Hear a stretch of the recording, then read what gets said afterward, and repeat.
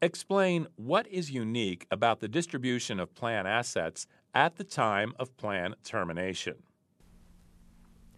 The form of benefit payout at plan termination depends upon the terms of the plan. If the plan offers a lump sum option, participants must be given a choice to receive a single sum or a deferred annuity, and virtually everyone elects the lump sum. With a lump sum option, participants must be given a benefit election form, notice and election forms to satisfy the qualified joint and survivor annuity rules, notice of the right to make a direct rollover, and IRS Form 1099-R. If the plan does not offer a lump sum option, the employer purchases a single premium group annuity contract, or SPAC, from an insurance company. The insurance company assumes the transferred plan's liabilities and issues annuity certificates.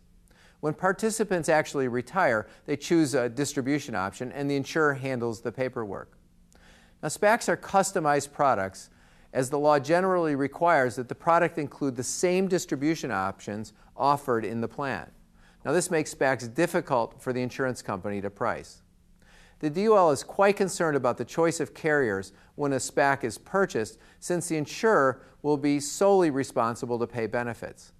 The employer and other plan fiduciaries may be held personally liable if the insurer does not meet its obligations and the fiduciaries did not use reasonable care when choosing the carrier. Now, to protect fiduciaries, it's important to document the steps taken in choosing the SPAC.